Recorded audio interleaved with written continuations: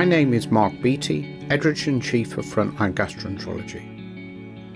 In this podcast, I'd like to highlight some of the content of the July edition of the journal. The first paper relates to progressing pancreatobiliary medicine in the UK. It's written by Andrew Hart, Gavin Johnson and Matthew Huggett, and in it they highlight this rapidly developing field, discussing the speciality and why there's a need, including components of the speciality, training and infrastructure, and future developments. It's accompanied by a series of 7 excellent articles on pancreatobiliary medicine, written by experts and covering a wide range of topics, including the diagnosis and management of, plus recent advances in, acute and chronic pancreatitis, immunoglobulin G4 related disease, pancreatic cysts, pancreatic cancer, pancreatic neuroendocrine tumours and cholangiopathies. 2 of the articles, that's the management of acute and chronic pancreatitis, are the joint editor's choice this month. I'm going to talk now about some of the specific content. Firstly, management of acute pancreatitis. Acute pancreatitis is common and potentially life-threatening, with a broad range of clinical presentations. Alcohol is the commonest etiology in males and gallstone disease in females over the age of 60, although there are many other causes, and these are highlighted in detail in this paper. There are multiple national and international guidelines. In their review, Goodchild and colleagues discuss the diagnosis. There are set criteria, typical history, raised amylase, consistent imaging. They discuss the management challenges, including the role of antibiotics, and they address common dilemmas seen in clinical practice, including the role of nutrition and the management of pancreatic and perpancreatic collections. It's an authoritative and up-to-date summary of an important condition which is well worth working through and important for clinicians in practice. The second article relates to the management of chronic pancreatitis. These are a pair of papers which should be read together. Chronic pancreatitis is an irreversible fibroinflammatory disorder of the pancreas which presents with relapsing, remitting upper abdominal pain accompanied by features of malabsorption secondary to pancreatic insufficiency and endocrine deficiency with the development of diabetes.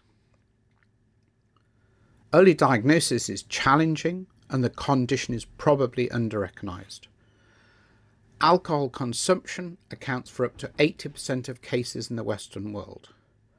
Multidisciplinary management is essential to guide treatment and management of complications.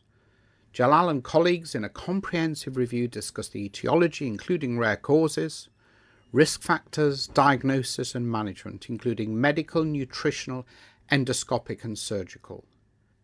Like the accompanying article on acute pancreatitis, it's authoritative, up-to-date and essential reading. The third article I'd like to highlight this month is one relating to gluten-free products and celiac disease. So it's an interesting question. Celiac disease is common and the treatment of celiac disease is lifelong gluten exclusion. The reduction in prescription of gluten-free foods has resulted in greater reliance on commercial foods by children and adults with celiac disease. Poor dietary compliance is associated with a less good outcome. In this issue, Hansi and colleagues have done an interesting thing. They've explored the cost and availability of gluten-free products and if this has changed in the last 6 years. They've looked at data from 60 stores and 10 internet outlets.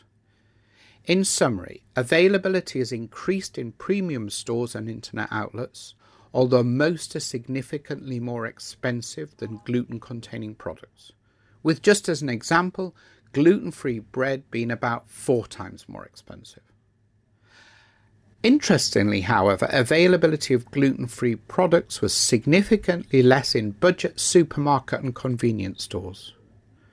So in summary, with respect to that, little has changed in recent years despite the increased use of gluten-free diets. This is a big issue the issues with availability and lifelong cost burden has significant implications for children and adults with celiac disease, particularly as good compliance leads to better outcomes. The next paper to highlight relates to the establishment of a dietitian-first gastroenterology clinic. There are considerable pressures on new patient clinic slots in gastroenterology and all other medical specialties, with as a consequence long waits to be seen. In this issue, Mutsekwa and colleagues report on the development of a dietitian-first gastroenterology clinic model and use a mixed methods approach to evaluate the impact.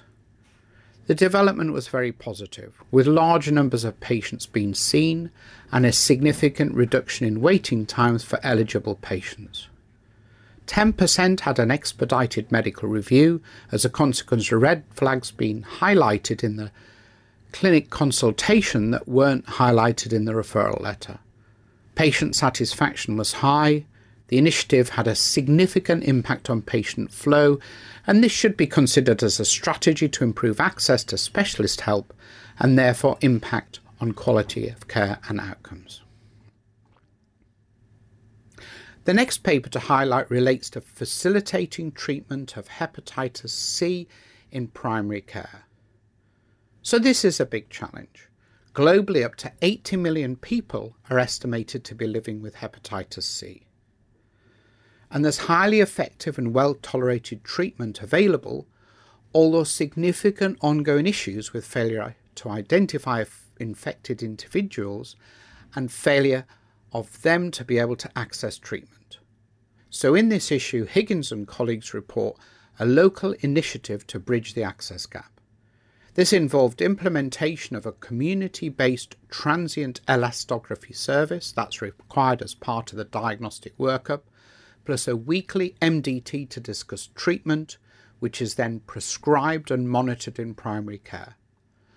Over the study period, 327 patients started treatment. The intention to treat sustained virological response was 87%, and that's equivalent to the success rate seen in secondary care. So in summary, this integrated care pathway effectively scaled up and simplified treatment with the potential to treat vulnerable patients who wouldn't otherwise access healthcare, and so is a step closer in the global mission to eliminate hepatitis C infection. There's an excellent accompanying commentary discussing the wider issues. So I'd like to commend this edition to you. I've summarised only some of the great content. Please read and enjoy the full edition. Please also contact me if you have a topic you feel we should cover, a topic you feel you'd like to write about, or any other thoughts about how we should best develop the journal to help you in your clinical practice. Follow us on Twitter, listen to our podcasts. I'm Mark Beattie, Editor-in-Chief of Frontline Gastroenterology. Thanks for listening.